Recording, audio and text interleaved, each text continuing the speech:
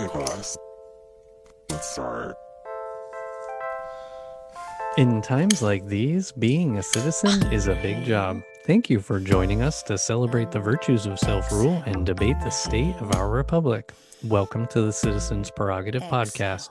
This is the voice of your nerdy host, Michael Piscatelli, and we are blessed with a co-host whose passion for our republic precedes him everywhere he goes, Raymond Wong Jr.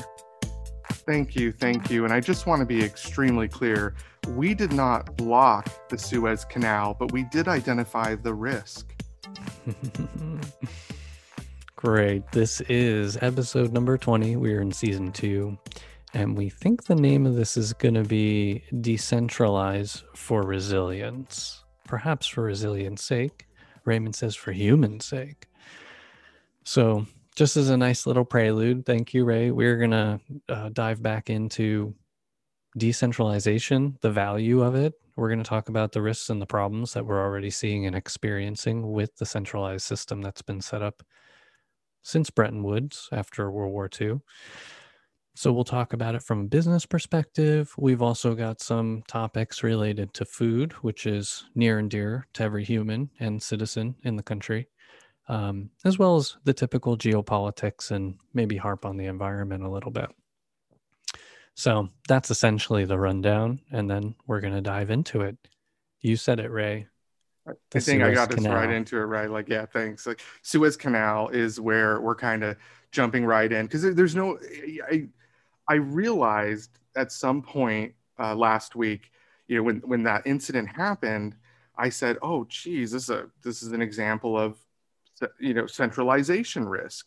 And then I thought, wait a minute, did we have our recording before or after? Because we actually spoke about centralization as a risk for the United States. But I don't think we got really too deep into why it then translates into a risk for the world, right? So what we need to realize is the Suez Canal has shown us something.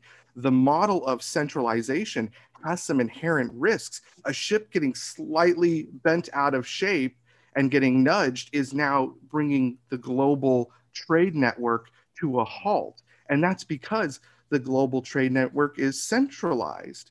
Where do you think they got that idea, Mike? You know, this thing was put in place mostly by the United States, but especially the United States, the UK, Europe, Russia after World War II. And it's interesting because you just think at the high level, consider the fact that the United States was the only country, major country in the world that didn't have war on its shores. We still had factories. We had workers. We had money. We had made so much money off of selling wartime materials. Like, we were the preeminent power structure that existed on Earth after World War II. And I can't emphasize that enough. Europe had to be rebuilt. Russia had lost a huge number of people, just to say that. Japan had to be rebuilt. China is a whole nother story. We'll take that up later. But if you think about the entire world basically being decimated, and our factories were there to save everyone. And so the whole idea of globalization, the way it's been instituted, has always had our finger on the scale, so to speak. If you think about that saying that I probably have brought up 5 times in the podcast series that's gone on so far, with great power comes great responsibility, right? So when the United States was in that position of ultimate power, right, what did we do with it? And unfortunately, the oligarch was already well established, so it was none of our concern as citizens, right? We really had no say in how the new world order would go forward after the world wars. It was the people in power, and unfortunately, centralization was the model. Everyone thought, hey, it's really good. Centralize the monetary system, centralize the production chain, centralize the club and the exclusion. So what they were actually practicing is the mechanized segregation that the United States is so good at. They just employed it at a global scale. So when you control all of the strings, right, the inherent nature of your exclusionary system, which we all know exists post social justice, right? So if the United States itself, within its own people, has a systems of checks and balances to keep people down. It's happening at the world stage, right? So this centralization also becomes a point of control. And it's why China is able to manipulate us so much or affect us. Our centralization has made us vulnerable to China's seas. So I think that's the issue, is that centralization is good for everyone at the top and nobody at the bottom. Yes, it did a great job of elevating a few over the many on a global scale, for the sake of profit first. Well, let's go back to history. It's one of my favorites, right? I think this is a good place to travel back in time. And, China is going to have a strategic advantage over us always. And we have to realize that as a nation. It's the days are over where our sheer power and brand is enough to put fear into people. They now have, they see our card and they understand that we're not sure how to play our hand yet, or how, or why. So people are going to challenge us. In that sense, we lose the strategic advantage, ladies and gentlemen, because China has home court. Okay, the entire rest of the world is neighbors with China. So logistically speaking, centralization is a risk because we modeled it, and China is now taking the worst parts of it and pushing it at a global scale. And just as a couple examples, right? The Three Gorges Dam, we should have seen it as the first example of them trying to really take a foothold in the region and control it. I'm sure a lot of those military ships are coming out of that Three Gorges Dam project. Damn sure. I don't know if there is anything good about centralization, but I promise you, I am trying to find it. But it leads to bad things. Centralization. So China is playing an old card, and that's the good news, ladies and gentlemen, is that they're not trying anything new because they don't necessarily have. Communism doesn't breed a creative society, and that's the good news for us, right? So aside from building a wall, which it shows here in the United States, we've gotten away from creative and arts and such, and we tried to rebuild a wall, which is not a creative idea. Same thing in China. They are rebuilding the Silk Road, right? So they're investing in their ports and their ships. Well, ladies and gentlemen, China already had the largest fleet at one time. They already had a powerful fleet that crossed the oceans, and they burned it and they sunk it. They invented the gun, okay? They invented the gun, and then eventually were taken down by it, by the Europeans. Like, how do you invent a weapon and then not successfully utilize it? So in that sense, we have one thing going for us, is that we haven't done anything new or innovative, but neither have they. So we really need to step back and look at centralization as a key risk, because they're just doing what we did. And now it's just two of us, right?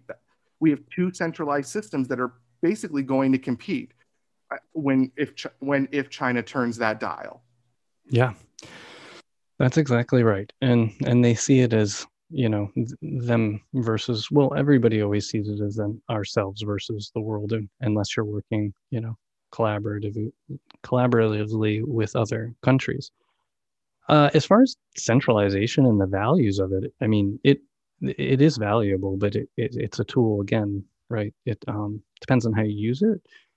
And so we won't go into the value proposition side of this, because really we're just focusing on what's happening right now in the world as far as globalization is concerned, and also the geopolitical aspect of that, right? You mentioned that there's essentially two emergent systems that China's been steadily working on with Belt and Road to compete, to throw its own weight, and partially because of the superior position, or whether you want to argue who has advantages or disadvantages with international trade deals that get cut.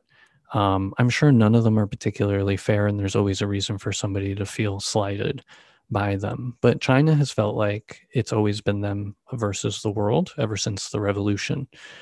And so it's no surprise that they see Western powers lie, cheat, steal, and that they emulate Western powers lie, cheat, and steal? Why are we going to take the high road when the high road isn't being traveled by anybody, just for the sake of it? And that was actually something we were supposed to do. Our ideals, idealistically, right? Even if in the moment we can't act out in the way that makes the most sense from a principle perspective, that we're setting the stage so that we all are moving more towards a principled perspective into the future, that you're starting to establish and move towards rules that are fairer. And I think all of that modeling is broken down for the sake of self-interest and for profit, and without any vision, without any long-term goal other than enriching certain groups. And that's why global economics is failing for that and many reasons, but it's also the major backlash around the world, this fascist uprising, whatever you call it, whatever ism you want to use to describe it. The point is, the prevailing global structure hasn't been great for the many. And so the many are looking around like, well, WTF, people have their own planes and some of us still can't eat. What is fair about that? The system is not fair. It's not treating people fairly, and everyone has a gripe, a righteous gripe, I think. Maybe we should corner WTF, like the World Trade Federation, and what it really means is WTF, and we kind of like, let's just corner that, right? We'll go ahead and make a shirt for everyone. And then so World Trade Federation, which is WTF, which is just saying what is going on here. And Mike, I just kind of jump in because I don't want to forget. Okay, let's please, like so many news organizations and other organizations forget, can we speak about the people that are really the victims here? Not just us, who are the modern day slaves, like we've said in other podcasts. All of the general population of the world right now is the new modern day slave to the system that they've created for us. But all of this that's going on right now, the people that are impacted is Africa, okay? The motherland of all of us, Africa. And China's mission is to get into Africa, and do not fall for this idea that China's investing and there's all this going on. There's been tons of investment in Africa. It's mining equipment, and it's equipment to pool and shipping yards. And what have they seen in that continent, right? So please, we are saying that centralization benefits everybody at the top. And at the bottom, I'm not even talking about us. I'm not even talking about the industrialized countries. I mean, Africa, we're taking from them. We took their people as slaves. We're taking their precious metals in the modern era, and we're leaving them with nothing. So centralization is a criminal, and it hurts us. Especially when we use it as a tool in such a way. I mean, centralization for efficiency's sake maybe works well within an individual business, but maybe not a whole system of businesses. The system needs to take a different opposing model to create some kind of balance. And we haven't seen that. So, as far as solutions go, we're harping on the centralized system that we have now, because it's really brittle. It's big, it's painful for many, and it's really only benefiting the few. And its design was probably poisoned at the start, and never really had a chance of fulfilling anything greater than lining certain groups' pockets. So with that in mind, what's the opposite? What is the balance? It's small. What is it? Local. Is it local?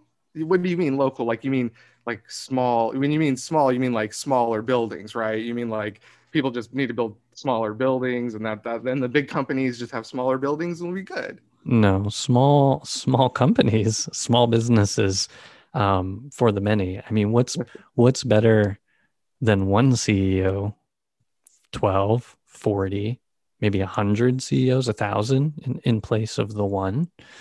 These big things, the bigger they are, the harder they fall. And so we really need to look at reversing all of the consolidation that's been happening, not just during the pandemic, but since trickle-down economics failed theory has come to bear on our shores.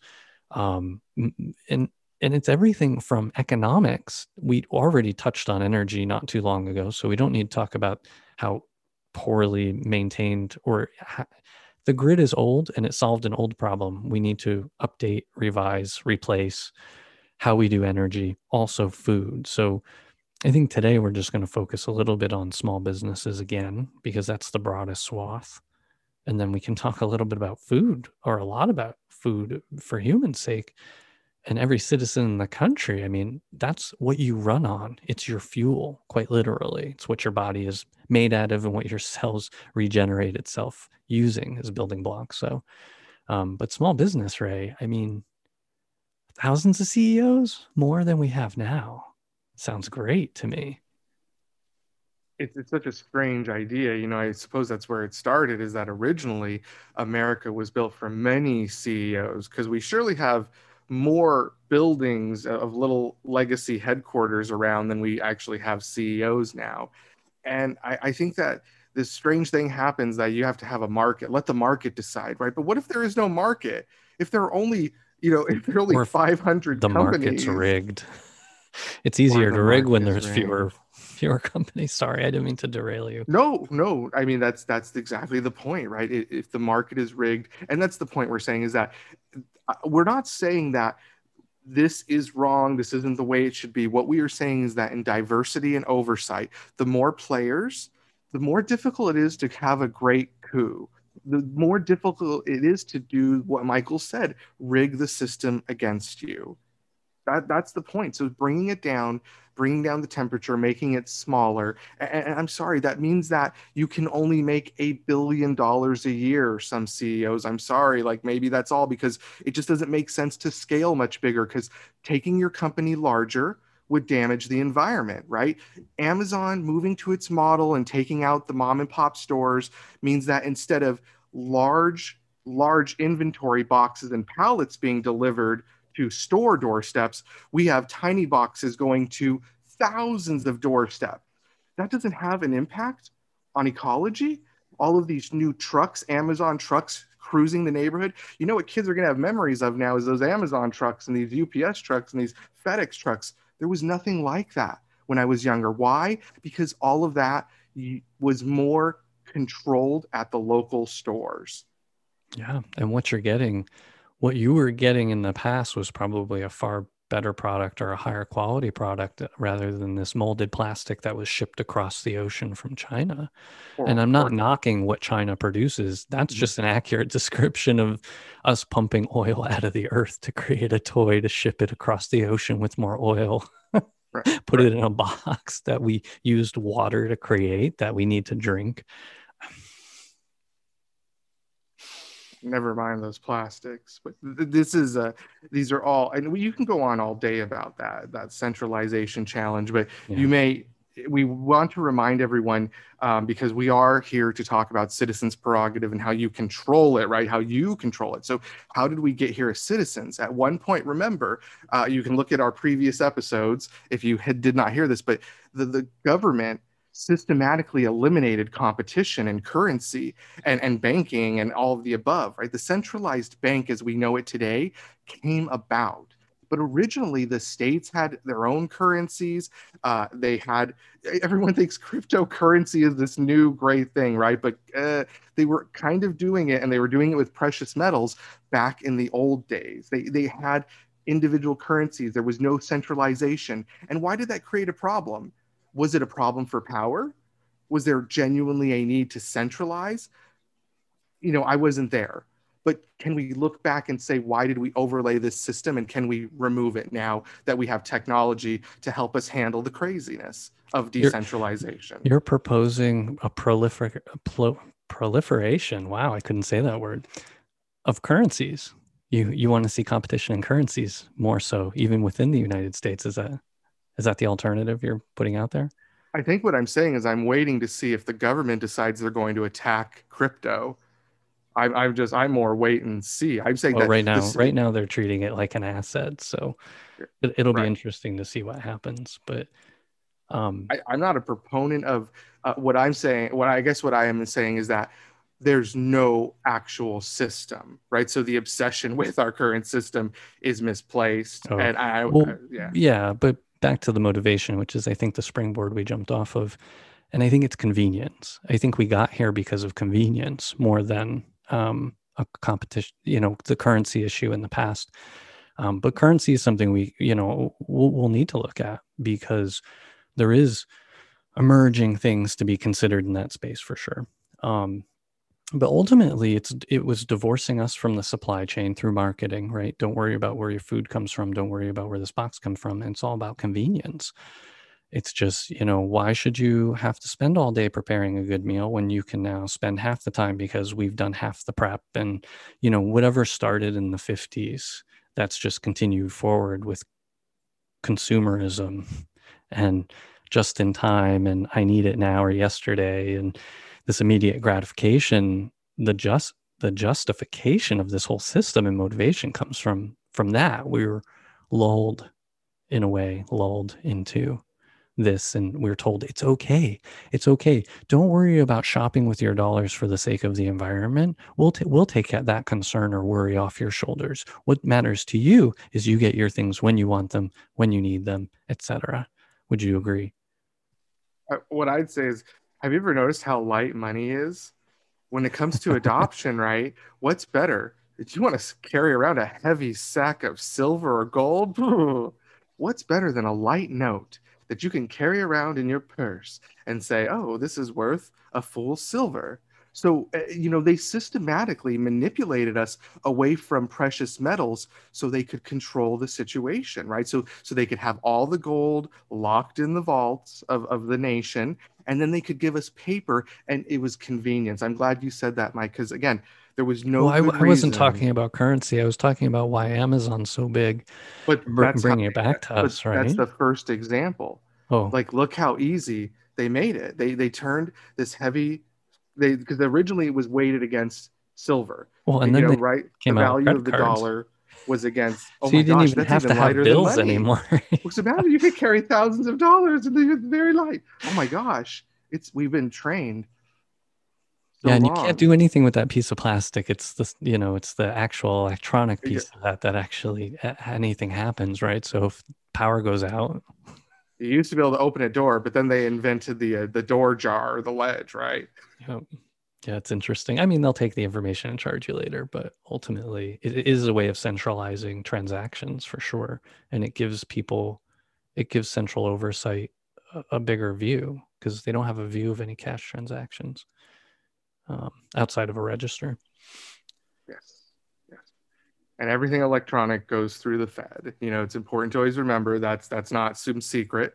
If you do your research, you'll understand that besides the paper that we exchange to each other, for the most part, the Fed has control and eyes on everything we do through the established payment networks. And on that note, how about a word from our sponsor, Citizen Do Good? Fulfilling a dream where all possess an intrinsic love for self-rule that is reciprocated with free speech and equal justice under the law? Citizen Do Good values this promise and all of the amendments to the Constitution, this including the original core documents. Taken together, they form a framework and an operating manual for the Republic, and it provides us with the means to change with our times. The time is now to deeply re-examine our current implementation of governance for the dawning of a new day. We are a proud sponsor of the Citizens Prerogative Podcast, a major partner in spreading the good word about civic love and the power for change for us all. Help us to stay on mission and grow this community by rating the podcast with 5 stars on iTunes, through the app on the web, or on your device. If you don't feel like you can give us 5 stars, let us know why on our sponsor's Facebook page, Citizen Do Good. Like and follow it to help out even further. Also, make sure you join our newsletter at citizendogood.com. You'll get updates every couple of months on all of our antics, not just the podcast. While you're there, check out the shop, which has your favorite merch and provides a way to make a one-time contribution to help us pay for production and hosting.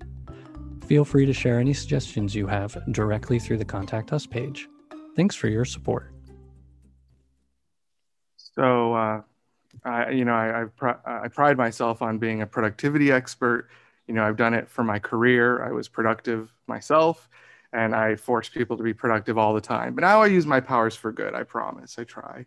But I think that being that, I've really thought about this Suez Canal situation. And from what I understand, it's disrupted about 20% of global traffic.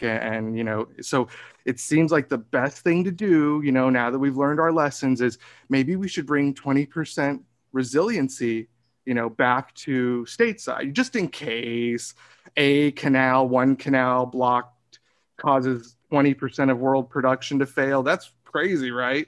Or there's a coronavirus and it's best not to be doing a bunch of international trade. And so 20%, let's just start there. I know, let's not get crazy. I know jobs in America, but 20%, let's bring the resiliency back. I think that's a good goal. What do you think, Mike? Sounds like a solution. 100%. Yeah.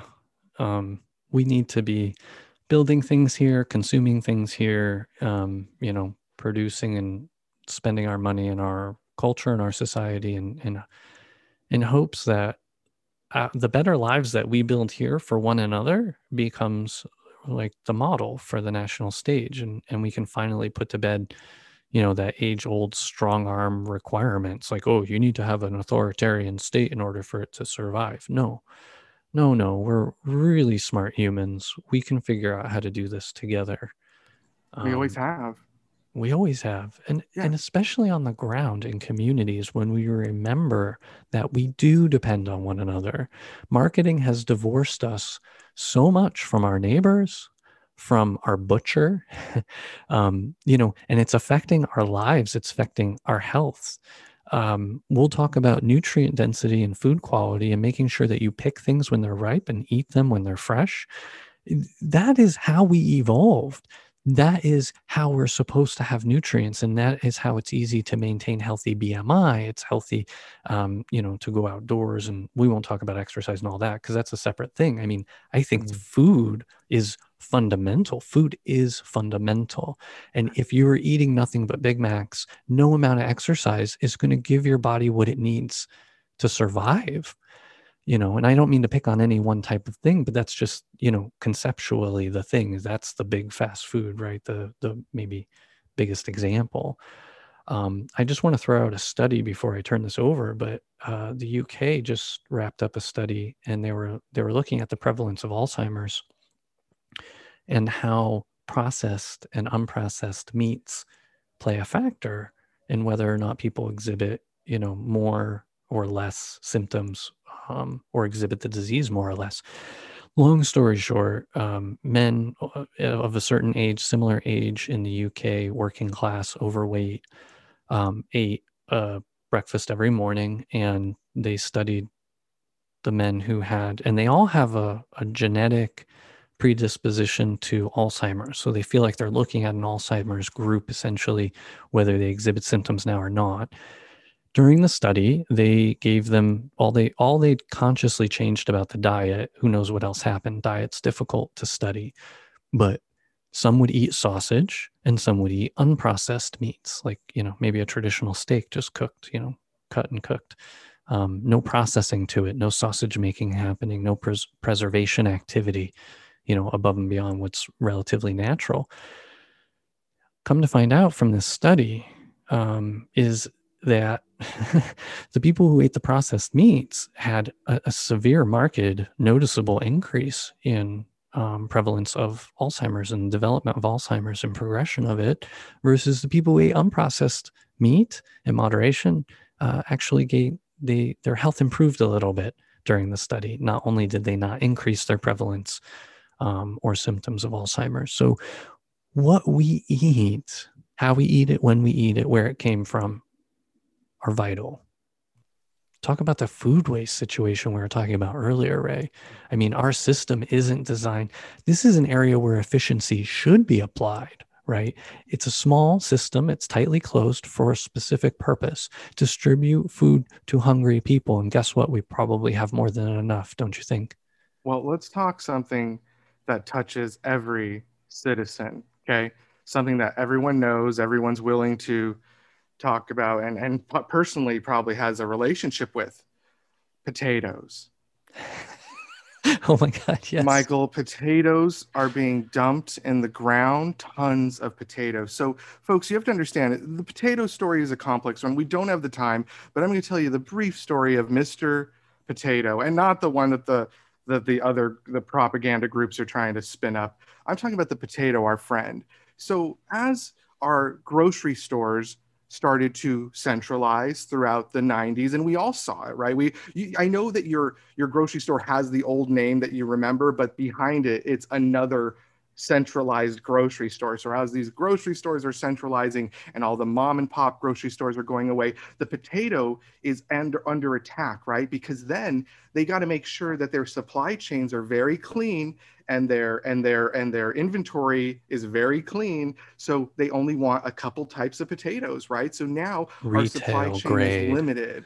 Retail grade potatoes, and there are 3 potatoes which apparently it's the only one Americans ever wanted in their lives, but that's the ones that the markets have chosen to feed us, right? So they're in the restaurants, they're everywhere. So what happens? Pandemic hits. The centralized system is now damaged because nobody's consuming it, right? So the distribution centers, which we've already spoken about, which would normally be distributing, are now dumping potatoes in the ground. Or I'm sorry, I got that wrong. It would be nice if the distribution centers, the corporations, the big money would take care of it, right? The farmers are responsible to dig their own holes and dump tons and tons of potatoes in these holes and bury them. Why? Because there's no way to get these many potatoes out to the general public because of centralization. And the distribution centers, well, why would they take them in and distribute them with their trucks if there's no profit? So they leave it on the farmers, and farmers across Idaho are bearing tons of potatoes, which, by the way, are a resilient plant and could be distributed for the betterment of everyone. Mm-hmm. But the farmers feel sad in the middle because there's no way to get it. How would they get it to everyone without the distribution network? It's that's insane. Centralized. Yeah, it's like I think of it like a leaky water system in an old city. As long as you can maintain enough pressure, it doesn't matter how much water you lose. Right? Oh, sorry, you killed me. Yeah. You know, we're not going to replace the pipes just because they're leaking. We just need to increase the pressure. As long as people get their water, that's all that matters. Well, and so that's what's happening. It falls apart. Well, we're starting to see that in some of these cities. I think in a couple instances where, you know, the pipes do burst, and because they just keep putting water pressure in, like it's just a really the power system is the same way. It's also not designed for efficiency, but it's a massive centralized distribution system. And they just have to mega energize the lines because there's resistance, right? There's heat. So the electricity only travels so far. We haven't found that zero resistance material yet, but copper's close. So we're sending power and we just charge the lines to the highest amount we can so that it just achieves the coverage. Although majority of that energy is wasted in the lines in the distribution network to begin with. And then you think about one power line or a transformer for a neighborhood that steps down the voltage so that you don't fry your home's electrical grid. That goes out and then it takes out a whole bunch of stuff because it's just this massive like output of energy just to get things electrified. There's nothing smart about it. There's nothing resilient about it. It's just this is 1.0. I mean, we built all this stuff with like New Deal money way back in the day. We're talking about post 30s, 40s, before the war type stuff, because we used a lot of this stuff.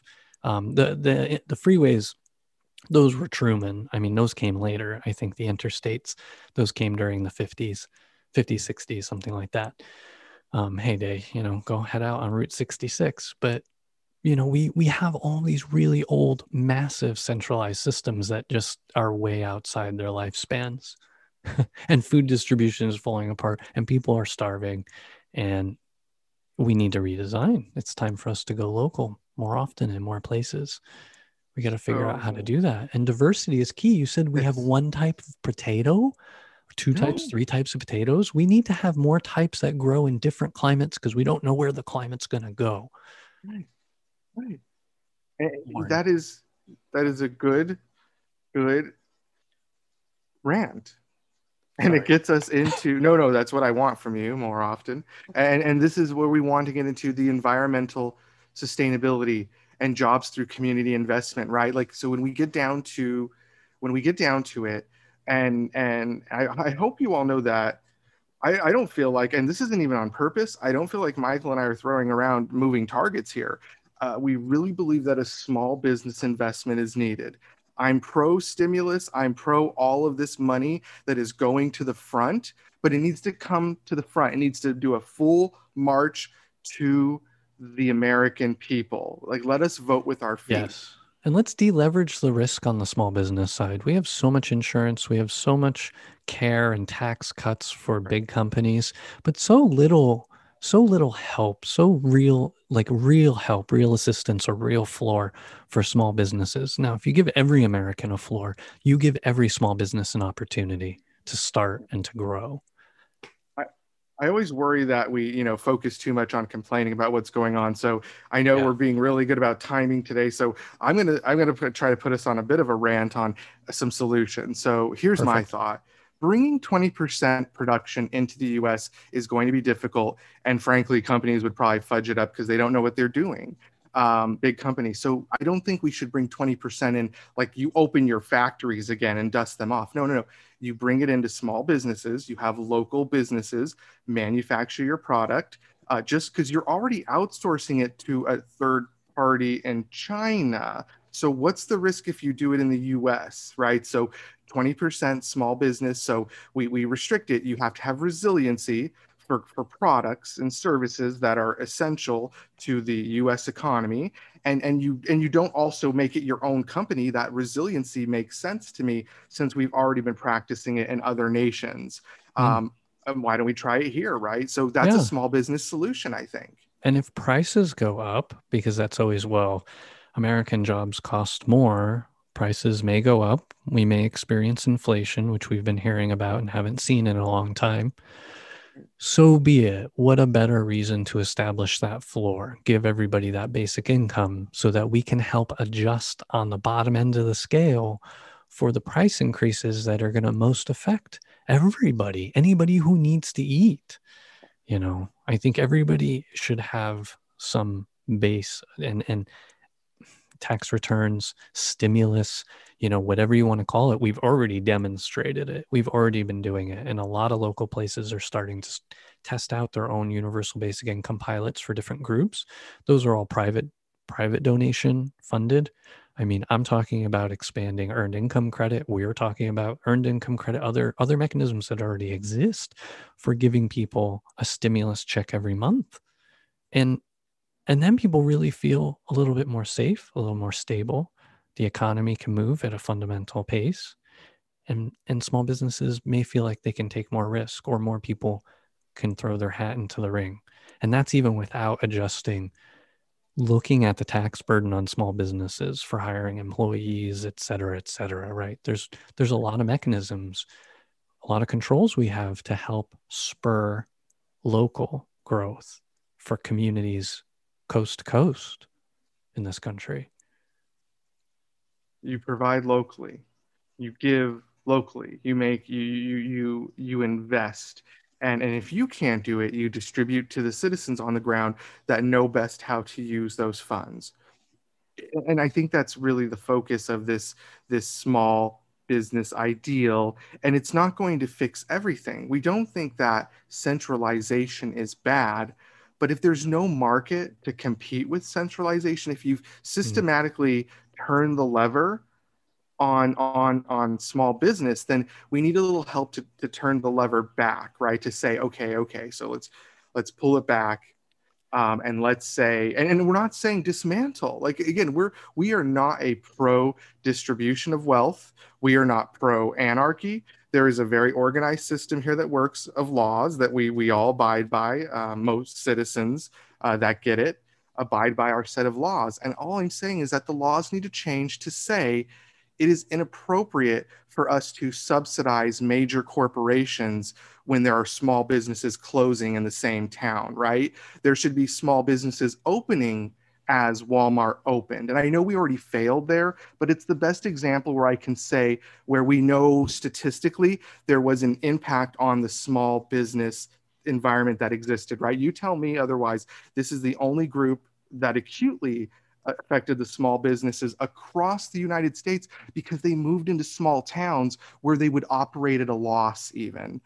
So this corporation specifically, we should have made sure that stores were opening on Main Street while Walmarts were opening. And that takes, it's not a matter of we don't have the money. Again, it's priorities. We've said that time and time again. It's priorities. I bet you the Walton family or whomever is involved, they have a bunch of tax cuts right now, folks. They're one of the richest people in the world. They don't need their stores to do better. No, we need people to be able to do better for each other and their families and themselves, not necessarily these companies. Real pioneers of centralization. Throwing Walmart. In there real pioneers of centralization. Walmart. But you're right. And I'm just saying the competition side, I don't want to throw you off please another direction, but because I brought up something that's like universal basic income, I just want to throw out there that the healthcare is the other side of that coin for people, right? And I understand actually the other side of the coin of healthcare is food. So healthy, local, sustainable food production, right, will 100% better than any pharmaceutical medication out there is good food that's grown well and picked and eaten local and all that, right? You flip that coin. But for healthcare, everybody's going to need it, right? And you don't, and especially for mental health issues, because we have such a sick system that people have a hard time adjusting themselves to, quote unquote. But ultimately, everybody needs that healthcare as well. It's not just giving people money if what they need is healthcare. And so that has to be available. And whether it's increasing competition by having a single payer option added to public, markets, and then again, on the tax side, providing people the offset to help them cover it if they don't make enough money to pay for healthcare. I mean, we have all of these mechanisms today. It's a matter of tuning them towards a different purpose than for profit only. You can make profit and not profit only, right? Profit and health, profit and the betterment of society, profit and people. Profit and people. Let's try to coin that.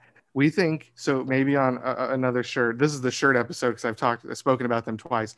Profit, people. We got to change it up, right? So it's really that, and I like where you're at. So one thing I want to remind the people is that our government has the power. So it was not spoken about a lot. It was controversial for a little while, but there was a talk about liability limitations in regards to COVID, right? So the government, the federal government was talking about saying to your employer, hey, it's okay if your people get sick. It's not going to be your fault, right? So if the federal government has the ability to limit or talk about limiting that liability, that same government has the ability to say to all landowners, you are not allowed to have an empty lot.